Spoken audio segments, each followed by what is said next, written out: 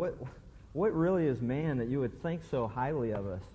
If you stop and look around and you think about all the things that are going on, it just was something that he just couldn't fathom. He couldn't begin to understand. What do you how in the world do you think as much about us as you claim that you do?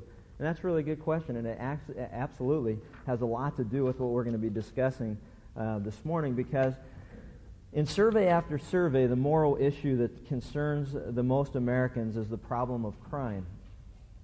And crime appears to be out of control, and lawmakers are scrambling in their effort to appease the voters, as is evidenced by the things that have been going on recently on Capitol Hill. We read and we hear daily of the crime bill and the questions that are being raised as to whether it's another bill of goods or just a plain old bill that the taxpayers are going to have to pay for. And as we go through all this, the situation appears to be so desperate that even this past week, our president reverted to praying for the situation. And things must be really getting bad. But here's an article that I thought you'd appreciate. The president says the measure, speaking of the crime bill, is his ministry. The Clinton administration said Sunday that its top priority now is to try to ram a defeated crime bill through Congress. Blaming the defeat on petty political things and superficial divisions, President Clinton asked 3,000 churchgoers Sunday to pray for the bill's resurrection. Quote, "Our ministry is to do the Word of God here on earth. And that starts with giving our children and our families a place in which at least they can be safe and secure." That's an interesting quote, and we're going to discuss a little bit about it. And what's so interesting about it is that this clear violation of separation of church and state met with no resistance from the ACLU. There weren't any press releases that were issued by the ACLU. None of the major news networks had much to say about it. And it seems fascinating to me that just a week ago, Vic Fazio, a congressman, lashed out at Christians active in Republican politics, and yet he too was strangely silent concerning this issue. I think it's something we need to remember the next time we start being the target once again and blasted about Christians in politics and their political affiliations and how what they believe has something to do with what actually they try to implement into law. But needless to say, we live in some very confusing and violent times. A recent book that I read not long ago by Bob Vernon, who was the assistant deputy chief of police, or the assistant deputy to the chief of police for the city of Los Angeles, said that in his 30 years in law enforcement, he is in utter shock at the almost casual taking of human life. Carjack victims, ATM murders, drive-by shootings, tourist killings. People have lost their moral compass, he says, and there is no sense of right and wrong, and human life is given no value whatsoever. Which introduces us to another current political football and our subject for the day, and that is that we're going to take a look at the death penalty. Our current gubernatorial advertisements focus on the subject of the death penalty, and Kathleen Brown's advertisement claims, quote, "And as governor of California, I will enforce the death penalty." Well, that's interesting verbiage. Enforce or endorse, or both. Because since it's law, it's real important that our government officials enforce the laws. That's good to know. But it's interesting, the wording of these things. Enforce it or endorse it. The debates continue, but unfortunately, crime continues to increase even more rapidly.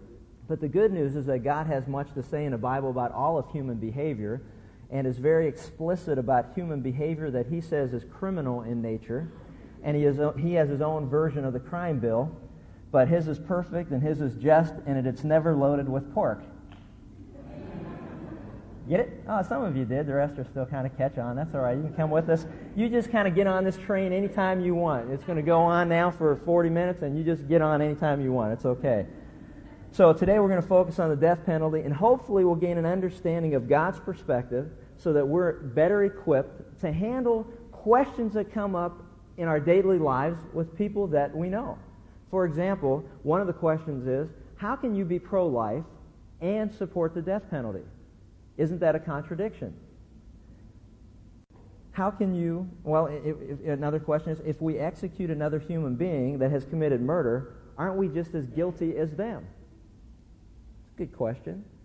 And the one question that seemingly comes up every time this topic is brought up is the death penalty or capital punishment for capital crimes really a deterrent to crime?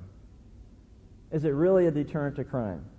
Well, it's interesting. The Bible, if you've got one, open it up to 1 Timothy chapter 1 and look at verses 8 through 10 or 8 through 11 for a second, because the Bible has much to say about the law. The purpose of it, why God instituted it, and what he wants to accomplish through it. But the Bible teaches that the law is never intended for the righteous person, but the law is intended for those who are lawless. And man, you know what? This passage right here. We were at the Rams-Raider game last night, and God just brought this passage to light. 1 Timothy 1, 8 through 11, we read this. But we know that the law is good if one uses it lawfully, realizing the fact that law is not made for a righteous man, but for those who are lawless and rebellious, for the ungodly and sinners, for the unholy and the profane, for those who kill their fathers or mothers, for murderers and immoral men and homosexuals and kidnappers and liars and perjurers, and whatever else is contrary to sound doctrine, according to the glorious gospel of the blessed God with which I have been entrusted. God plainly teaches that the purpose of the law is to control the lawless and to give us a standard as to what God calls right and wrong behavior. We need a moral compass, and that's what the law is all about.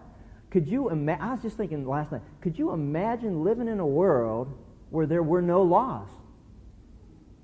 Could you imagine where there was no restraint of evil and each person did what was right in his or own sight? It was frightening enough watching what was going on around us at the stadium last night, considering that there were police officers and security guards all over the place.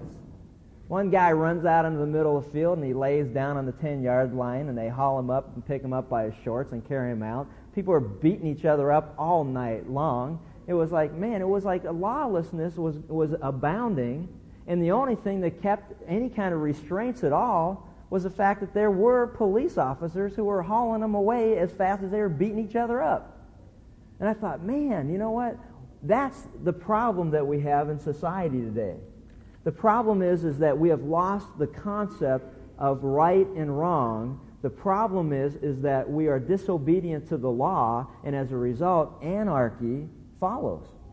Now, I want you to think with me for a moment, because this is a way that you can carry on a conversation intellectually and reasonably with another person concerning the death penalty and give God's point of view without ever quoting the Bible, without ever mentioning that the Bible says it, and without ever saying this is what God's idea is. Because if you're discussing something with another person who does not believe in God, nor the Bible, or doesn't use that as a frame of reference, you need to know how to push their button so that it causes them to begin to think. But let me ask you this question, because this is really the question that comes up. Does a person ever deserve to be put to death? Interesting question. The question then that you can ask in return is, does a person ever deserve to be punished for their actions? If someone steals from you, do they deserve to be punished for their actions? If they steal from you, does it only seem right that they would pay you back? And if they refuse to pay you back, doesn't it only seem right, fair, just, whatever you want to call it, that somehow or another they would have to pay for their actions? Does that only seem fair? Does it only seem right? If you've got two kids that are at school and one beats the other one up for no apparent reason at all and just decides to bully in the class to beat up your kid, does it not seem right that the child who beats up another human being deserves in some way to be punished, whether it's suspended, whether it's whatever the punishment is, but doesn't it seem right, doesn't it seem fair?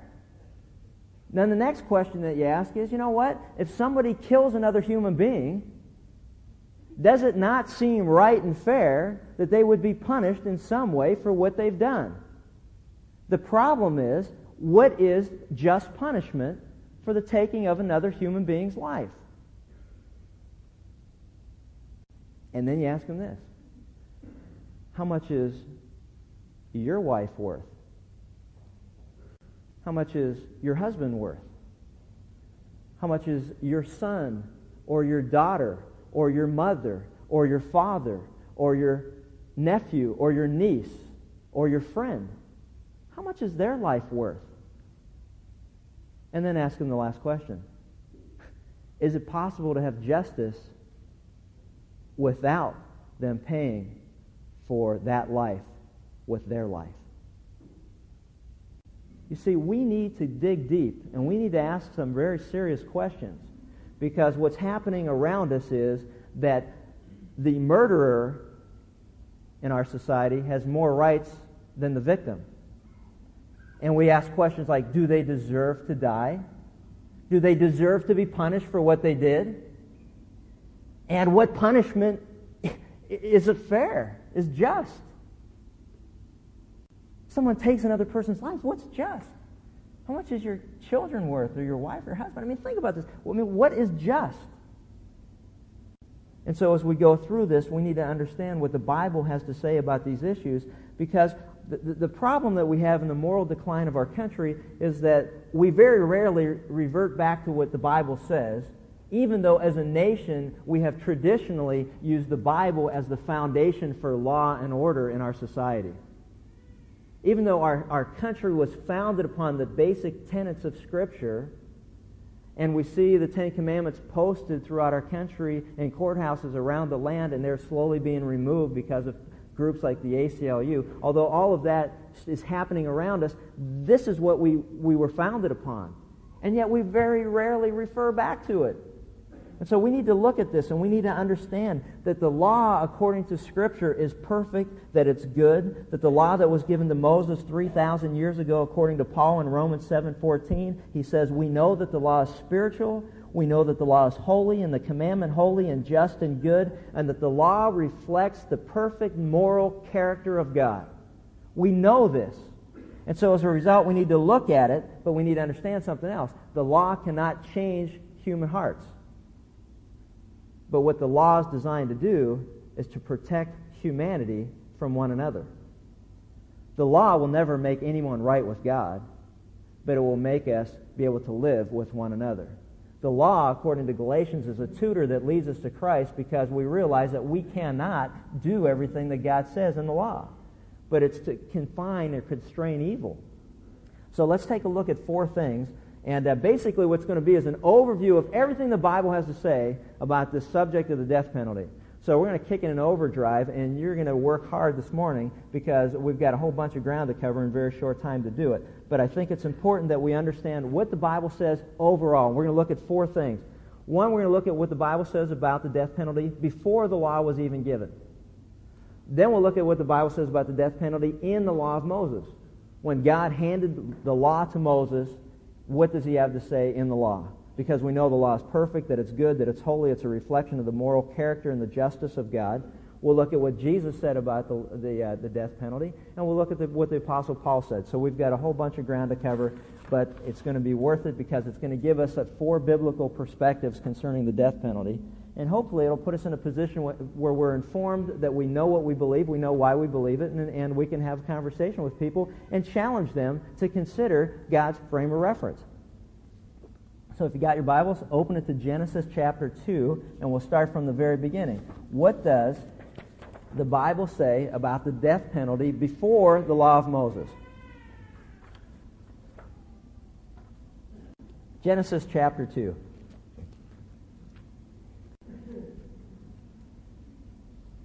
What's interesting, and I think that it's a perspective that very few of us catch, but the reality of all of this is, in Genesis 2, look at verse 17. God says, you shall not eat from a certain tree of the garden. You shall not eat from the tree of knowledge of good and evil. And he says in verse 17, but from the tree of the knowledge of good and evil you shall not eat, for in the day that you eat from it, you will surely die. The day that you eat from it, you will die. According to the Bible, before God actually gave the law to Moses, that the consequence for Adam's sin was that they would die for their disobedience before God.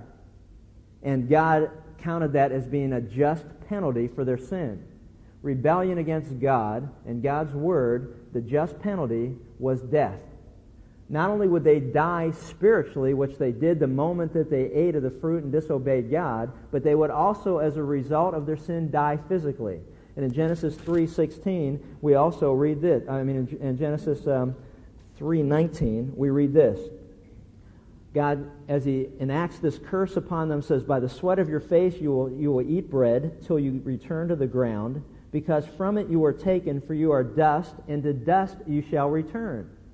Death is a constant reminder to all of us of the penalty for sin. Death is a constant reminder to all of us for the penalty of sin. The fact that you and I will die physically is an indication that we are already dead spiritually, because through one man, Adam, sin entered into the world. Every person is born into the world dead spiritually. That's why we need to be born again. We need to come alive spiritually. We need to be regenerated by the work of the Spirit of God. We need to trust in Christ as our Lord and Savior, because we are dead spiritually, and as a result, we experience the consequence of Adam's actions. So God says, you know what a just penalty for your disobedience is? You're going to die. Oh, that doesn't sound fair. Hey, it doesn't matter what sounds fair. It's what He says. And that's the way that it is. Also, if you notice, the second thing is that it's a curse in the life of those who killed someone. The first murder that's recorded is found in Genesis chapter 4, and in verse 8 we read this. "And Cain told Abel his brother, and it came about when they were in the field that Cain rose up against Abel his brother, and he killed him. Then the Lord said to Cain, 'Where's Abel your brother?' And he said, 'I don't know. Am I my brother's keeper?' And God said, 'What have you done? The voice of your brother's blood is crying to me from the ground, and now you are cursed from the ground, which has opened its mouth to receive your brother's blood from your hand.'" It is a curse in the life of those who killed someone. God cursed them for what He did. He took very serious the act of taking another human being's life, and He cursed them for their actions. The third thing is that God also condemned a whole society because of their rebellion. And if you look at Genesis chapter 6, look at verse 13. Now all of this occurred before the law was handed to Moses. Genesis 6:13 and 17, we read this. "Then God said to Noah, 'The end of all flesh has come before me, for the earth is filled with violence because of them. And behold, I'm about to destroy them with the earth.'" In verse 17 He said, "And I, even I, am bringing the flood of water upon the earth to destroy all flesh, in which is in the breath of life. From under heaven, everything that is on the earth shall perish." God said, you know what? I am so sick of the rebellion of these people that they deserve nothing but to die. Which is fascinating to me, because if you stop and think about what we're talking about, God, what is man that you care so much for us? Who are we that you would send your Son to this earth to die for us? Because the heart of man is wicked and deceitful above all else. There is nothing good in any of us. There is none of us that are righteous, that we are miserable, that we're contemptible, that anything that's within us is rotten before God. Our righteousness is filthy rags. There's nothing good in any of us, contrary to all the, hey, I'm okay, you're okay books. God's book says, no, you're a filthy mess. There's nothing good in you at all. And He got to a point with this particular society that He said, I'm sick of all of it. I'm going to kill them all. They deserve to die. Well, that doesn't sound fair. It doesn't matter. That's what He said they deserve. You see what God's point of view is? You know what? It's just, hey, you know what in the world? And so He condemned them. And He started all over again. And one of the first things He said to Noah after the flood, the command that He gave in verse 6 of chapter 9 of Genesis, He says this, hey, you know what? Whoever sheds man's blood, by man his blood shall be shed. Why? Because you were created in the image of God. Do you follow that? The very first rule of civilization that He laid down after the flood and before the law of Moses, the very first thing He said to Noah was, you know what? There is nothing more precious than human life.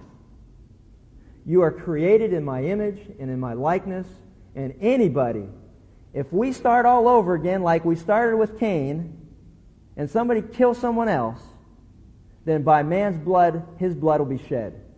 Because we're getting this thing started off right. That's one of the first commands of God to Noah after the flood. And I appreciate that as you think about this. Before any oral or written laws came in the form of the law of Moses, God held human life in high esteem. which leads us now to the death penalty and the law of Moses. And it's summed up very simple. Death penalty and the law of Moses. The sixth commandment says, Exodus chapter 20, verse 13, very simply, God says, you shall not murder. Okay, we're going to have a quiz on this.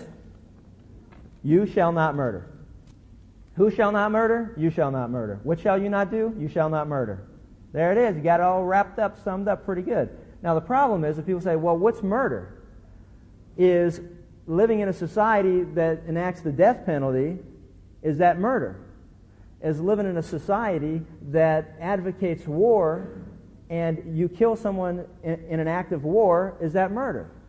Well, the answer is absolutely not. In both cases. And in fact, if you study Scripture, you'll realize that the majority of wars that the nation of Israel got into, God directed them to do it. That there are things that are right, there are things that are wrong, there are still things that are worth fighting for, and there are things worth dying for. Contrary to all these anti-patriotic things that are going on in our country, that there's nothing worth fighting for. On the contrary, there are many things worth fighting for, and when we stop fighting for them, that's when we lose those things. And God said, we'll draw the line. That's not what He's talking about. When He says, you shall not murder, He's saying that you shall not take into your own hands the vengeance or the vengeance of another person's life. If someone kills my wife, it is not in my authority and responsibility to kill the person that killed my wife. And I'll explain to you why in a moment. Because God instituted government, and we'll see that in a second, and we'll see how this all plays. But what He's saying is that you cannot avenge the life of another person. I've got a system in place that will take care of that. You shall not murder. Regardless of all the good reasons that you think you should, you shall not murder. So a man who kills a guy who commits abortions is murderer in the eyes of God. Even though he rationalizes and justifies in his own mind why that person deserved to die, God says, wait a minute, two wrongs don't make a right. You shall not murder. That's not my system or my program, and if anything, it makes Christians look stupid. Out of one side we say one thing, out of the other side we do another thing. We're as stupid as the people that we're trying to reach. And so that inconsistency God deals with by saying, no, you don't do that. But He also lays out some things that are really fascinating as you consider that in the law of Moses, God lists very specifically 17 offenses that God says deserve the death penalty. Let me go through them. Grab your Bibles. We're going to kick it in overdrive. Ready? Number one. The first thing He says very simply is this. Exodus 21. You got your Bibles? Look at it. Genesis, Exodus 21.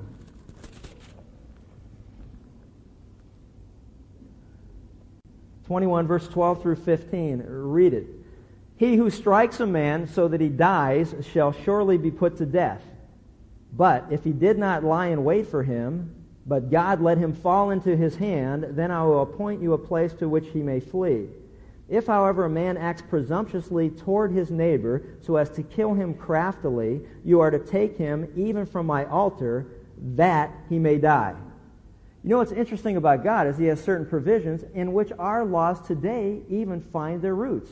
And that is this. God says premeditated murder or the taking of another human being's life willfully and by design deserves the death penalty. Clear and simple. He allows provisions for self-defense. He allows provisions for accidents. He allows provisions for things that aren't premeditated murder. But He very clearly says, you know what? If you kill somebody and you design a way to do it or do it craftily, then listen, there is nowhere for you to run, baby, and there's nowhere for you to hide. He says you can't even go into the temple and hide in there because there is no place on earth where you will find refuge for your action. You follow that? Why? And you notice this? He says, you know what? If he did this and lies in wait for him, I like this. But if he did not lie in wait, but God let him fall into his hands, which means that even accidents, quote unquote, are under the control of God. Isn't that great? That God knows when an accident occurs that God has allowed it. So He's saying there's reasons behind accidents that happen in society. There's reasons why people die accidentally, quote unquote. It's from our vantage point, not God's, because He knows it. But what He's saying is if you premeditatedly kill somebody and you design it and you plan it, then you deserve to die. Simple. All right? And the reason for it's if you stop and think about it, God creates human life. Men and women are created in the image of God. God controls human life. It's a violation of His authority. And third is God is concerned for human beings. And nothing devastates life more than murder. I read an article in the paper the other day that you may remember. And see, this is the problem with murder, is that the longer we go away from it, the less impact it has on our life. It's critical at the moment, and then we move on with our lives, and it's no big deal. And that's deceptive because it allows us to get into the mentality that, oh, this was a big deal today and maybe this week, but it's not a big deal 6 months from now. But there was a gal in Placentia, her name is Kathy Torres, who was abducted after work, and this is what the article said. Big, bold headlines. There's no way to forget. Her violent death still haunts her family. In the 6 months since 20-year-old college student Kathy Torres was found slain, her family and community have not been able to forget the violence that touched them. It's changed every one of us in different ways. It's affected us not only because of the fact that we realize that she was taken from us, her mother said, but just that the way that it happened, we can't understand it, and it's senseless. The killer who stabbed her body repeatedly and stuffed her into the trunk of her 1990 Toyota and left it parked in the Placentia Linda Community Hospital parking lot has not been found. The person that takes another human life deliberately deserves to die, and it's just.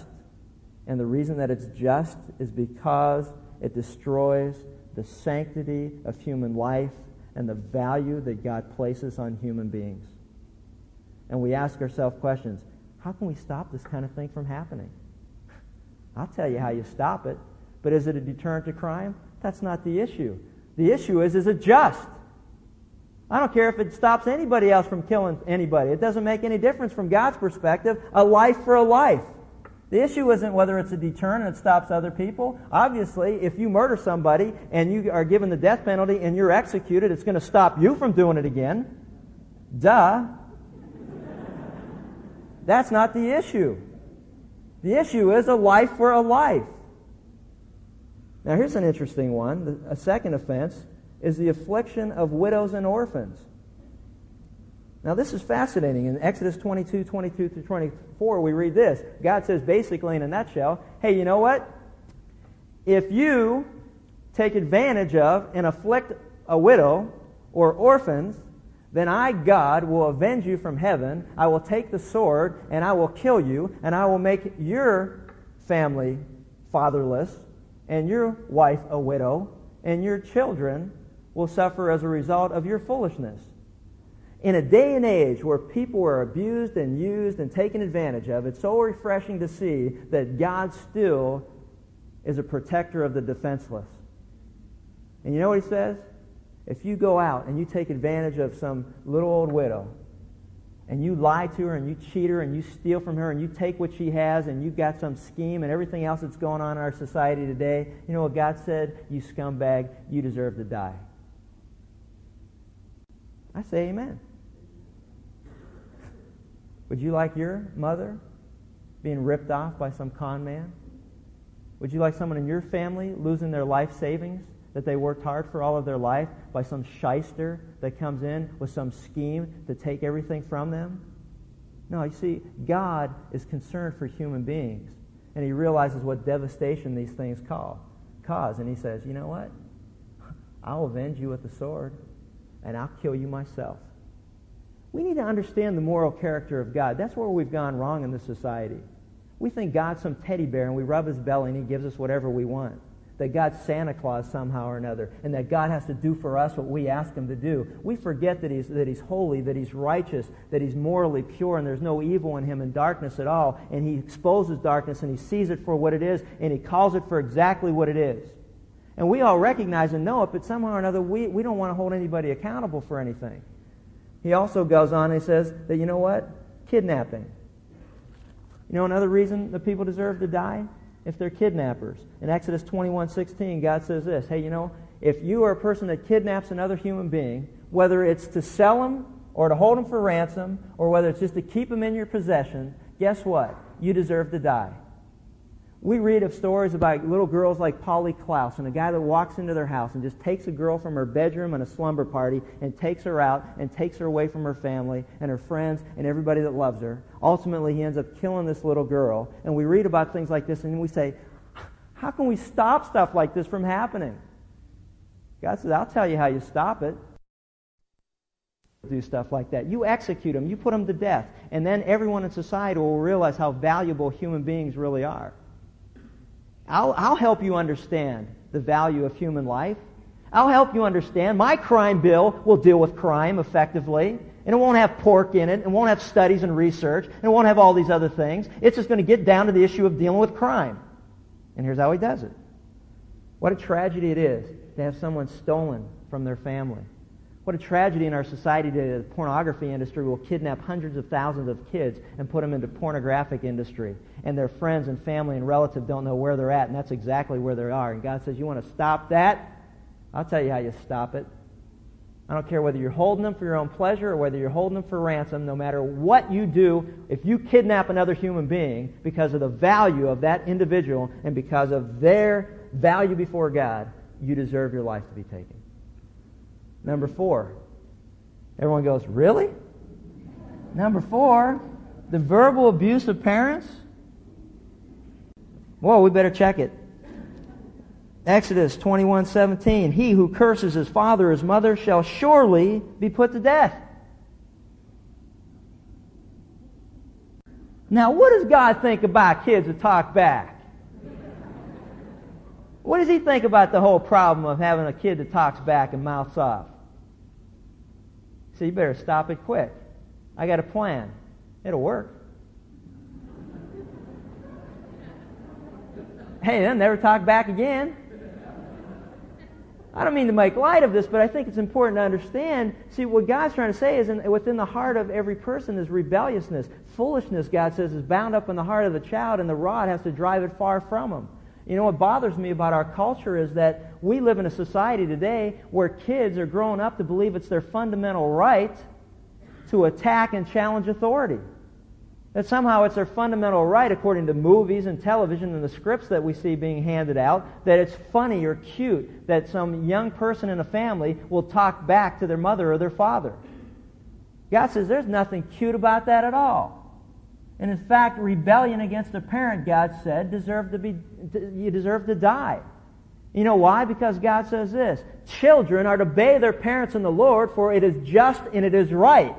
And the reason that they should do it is so they may live long here on this earth, that they will be instilled with a value system that says you need to respect authority, you need to respect your elders, you need to have a value for human life. And that's where it all begins, in the home. There is nothing funny about a kid who talks back to their parents, and it shouldn't be tolerated by anybody that's trying to teach their children the ways of God.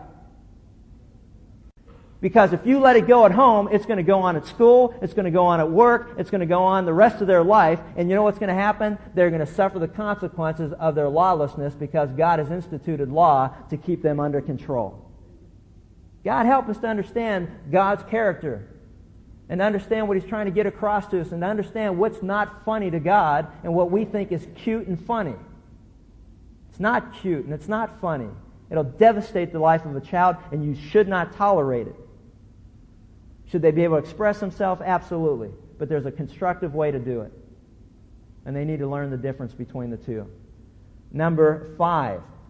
The prostitution of a priest's daughter, the Bible says, deserved the penalty of death because of the moral implications, obviously, of the priestly role and his representation before the people as a man in a family of God that represented the way that things were supposed to be in the family of God.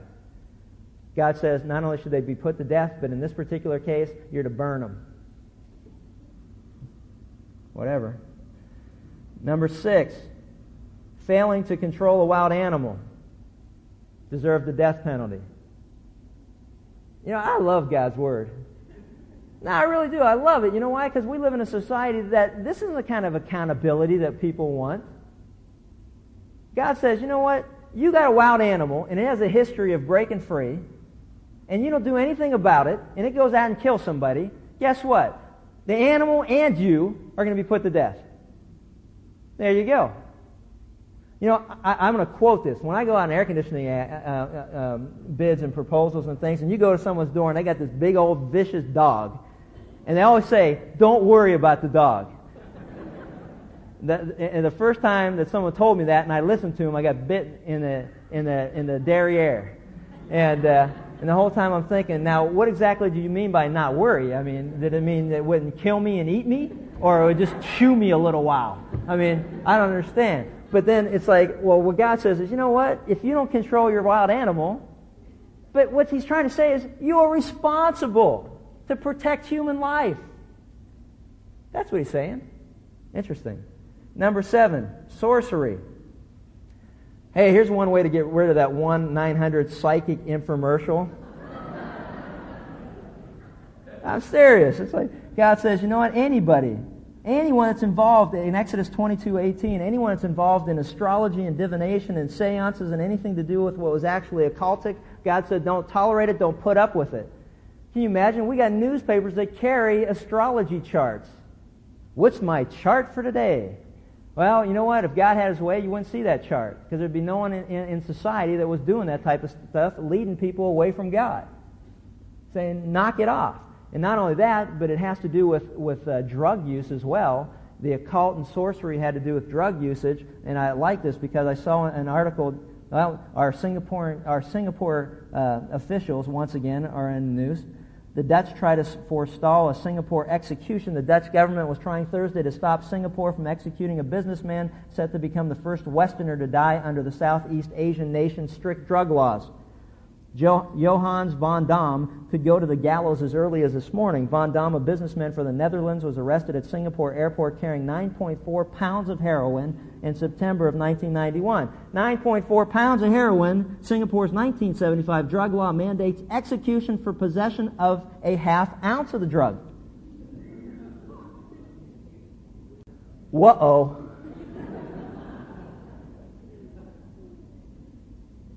Interesting. You want to stop drug traffic? Why does God hate drug traffic? Why does He hate drugs? Because He loves people. Drugs destroy the lives of people. You know it, and I know it. Drugs destroy human life. God had an answer for it. You want to deal drugs? Then you're going to pay the price. Consider the cost, because if you get caught, you're going to die. Whoa. Number 8, having sex with an animal deserves the death penalty. See, you know what's interesting about this is that there's some things you go on here and say, okay, well, I agree with number 1. Every kid in here saying, I don't agree with number 4.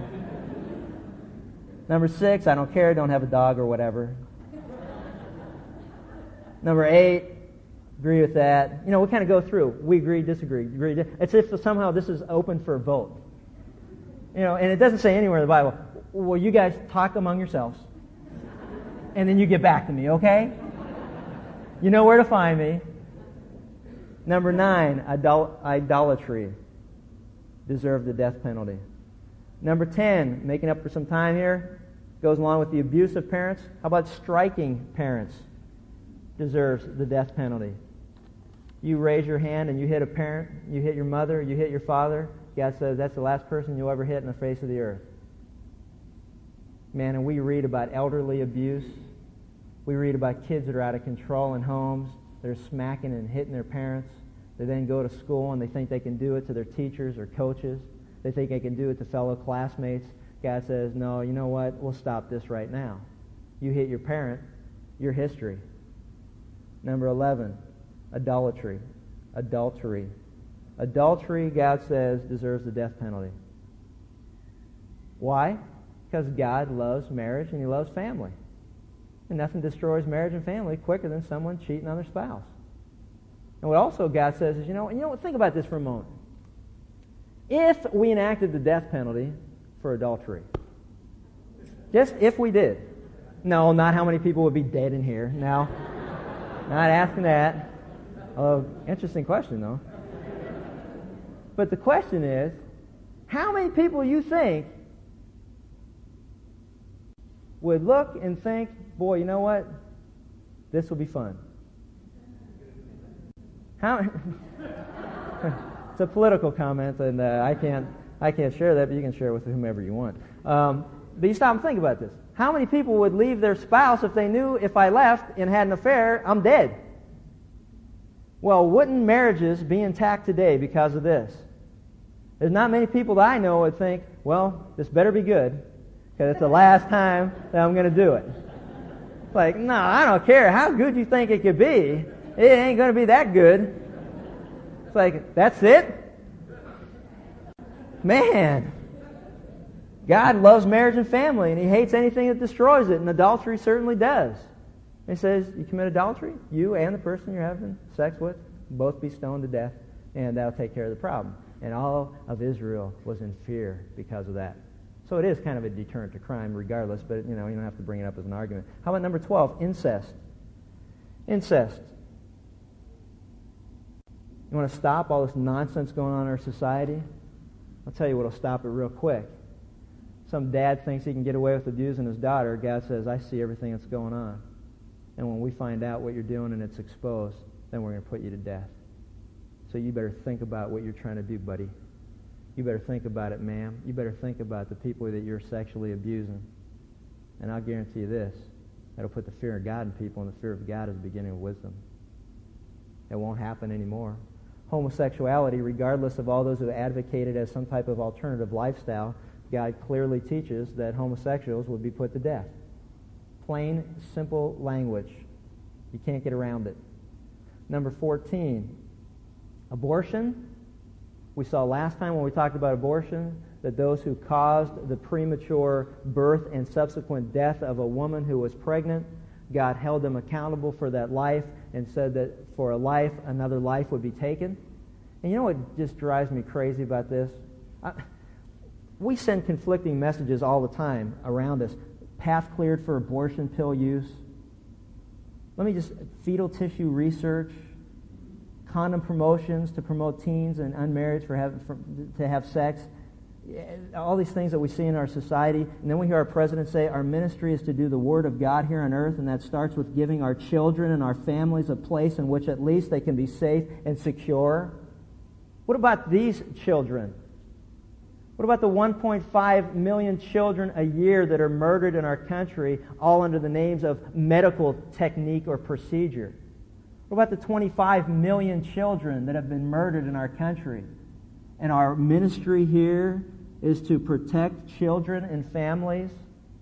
Folks, we can't talk out of both sides of our mouth. I agree with them. That is our ministry here. We are here to protect children. We are here to make families a safe place to live. But we need to make even those unborn children included in that particular comment. Number 15, rape. Rape. God says you rape somebody, you deserve to die. Got a great article here about a gal that was raped, and the article is entitled this, From Rape to Suicide, a 1-year journey. Tragic story of a woman who was raped and for the next year was tormented by it throughout her life, and ultimately went out back of her house and hung herself because she couldn't deal with it. God says, you know why I hate rape, and you know why a rapist deserves to die? Because it destroys human life. Number 16, premarital sex. Here's one for the Why Wait campaign. Here's a good reason for you. Why wait? I'll tell you why to wait, because if you didn't wait, God killed you. Well, there you go. Number 17, blasphemy. Cursing God. Deserve the death penalty. Let me go through, you know what, let me give you a couple things for homework, because next week I'm going to conclude this whole series, so I don't have time to come back and finish this up. But this is for your own homework. Study this. The death penalty and the teaching of Christ. In Matthew 5:21 through 26, he said the just penalty for murder was that you would be executed, but he dug a little deeper and said the root problem of murder is uncontrolled anger. So he challenges us to recognize what the root problem was, but he never criticized the death penalty.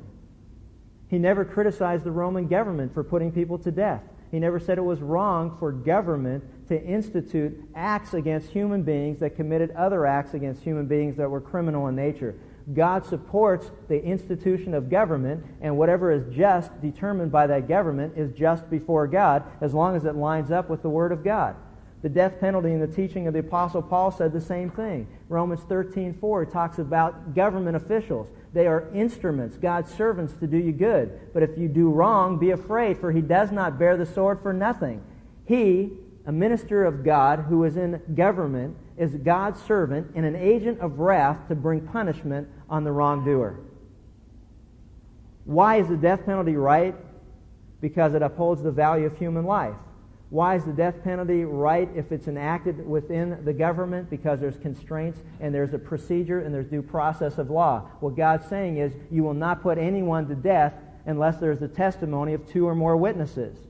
So there are specific considerations to protect us from someone saying, you did this, now you deserve to die. But there's due process of law. Let me kind of conclude everything. Just bear with me for 5 minutes because I want to put together everything that we learned last week on the right to life and combine it with this whole problem of the death penalty in our culture. And let me just kind of sum it all up. Application. God creates human life. Human life has value and worth because we're created in the image of God. Regardless of age and appearance and abilities and illness or physical handicaps, every human being is worthwhile before God, has value and worth. People are more important than animals and plants. Human life is sacred and should never be taken by other human beings except by due process of the law and through government. Abortion is murder, plain and simple. God loves people and He continues to forgive sin, but we must understand that there's a price to be paid for our actions. We need to respect authority. We need to honor their position as established by God. We need to be willing to testify and speak up whenever we're an eyewitness to any criminal action that we see. We need to take the risk of being involved because it's right before God. We need to vote for judges and politicians who stand for law and order and believe in the death penalty as proper punishment for at least murder in our society. At least start somewhere. We need to urge public schools and institutions to display and promote the Ten Commandments again. It's a bunch of nonsense. Being held at the mercy of the ACLU is telling our court systems to remove the Ten Commandments. How foolish that is. That's the foundation for all of moral law and code. We need to speak up and say, wait a minute, if we don't have the Ten Commandments at least as a basis, then what moral standard do we have? What is right? What is wrong? What's going to control evil in our society? You're sick of crime. I'm sick of crime. Kids are out of control. Everyone on the streets afraid to walk the streets, yet we don't want to do anything about it. We don't want to be heard. We need to open our mouth and let people know the law is right. And we need to understand that God's laws, which require the death penalty for certain sinful actions, we need to understand that. Even when people think it's foolishness or unreasonable, we need to understand why God says that it is reasonable, why it is right. It's not a matter of a deterrent. It's a matter of justice. It's a matter of doing what is right. We need to understand it. We need to realize that the law can't save or redeem anybody. That good, law-abiding citizens will go to hell when they die if they do not trust and put their faith in Jesus Christ as a provision for their sin. Being a law-abiding citizen and a good person all of your life who is still dead in their sins, God says you will go into hell for eternity unless you trust Jesus Christ. We need to understand the only thing that will curb crime in our culture and around the world is that we need changed hearts. We need changed hearts. We need to put our faith and trust in Jesus Christ. We need to be born again by the Spirit of God so that He can create within us a new heart, one that is righteous before God because of Jesus Christ's death, but one that is sensitive to God in order that we do what's right before God. You see, God's people are the ones who need to set the pace as far as being law-abiding citizens. We need to honor God by honoring laws that do not violate the Scriptures. We need to understand that there are still some things that are right and wrong in society and promote that. Last week we went and saw the movie Clear and Present Danger.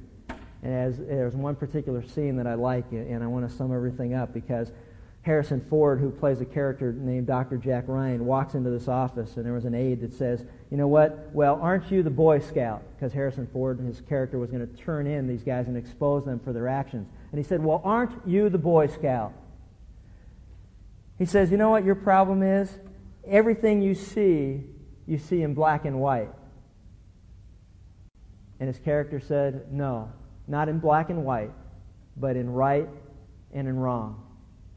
And as he was walking out the door, the guy who was talking to said, you know what, Jack? You'll find out, just like I did, that you know what? Things aren't right and wrong. things aren't black and white, but things are really gray. You know what? Not according to the Word of God. Things are right and things are wrong, and God clearly and explicitly reveals what those are to us for the purpose of His people being moral leaders in our culture and being used by God. Let's pray. Father, we just thank you for your word. We thank you for the clarity of it. God, help us to see and not be flippant as far as the execution of those who would be found guilty of murder in our culture. We should never take joy or rejoice in the execution of any criminal, but it should be a solemn and sober occasion to be reminded of the sanctity of all human life. God, as your people, we need to make this world more aware of how important human beings really are. We need to expose the foolishness in our culture that has led to anarchy and chaos, and help them to see that God's laws are moral, that they're just, and that they're right. God, help us to help those see that the things that trouble the heart of God are the things that are troubling the hearts of every human being that is a law-abiding citizen, that wants what's right in society and wants to be free from the callous criminal actions of others. Help us to see that God has a solution and His crime bill is perfect. God, help us to see that what you have established is right and morally just. God, help us to develop hearts that are sensitive as yours is to what's right and to what's wrong, and to be people that are obedient in our own personal lives so that we can then impact the lives of those around us.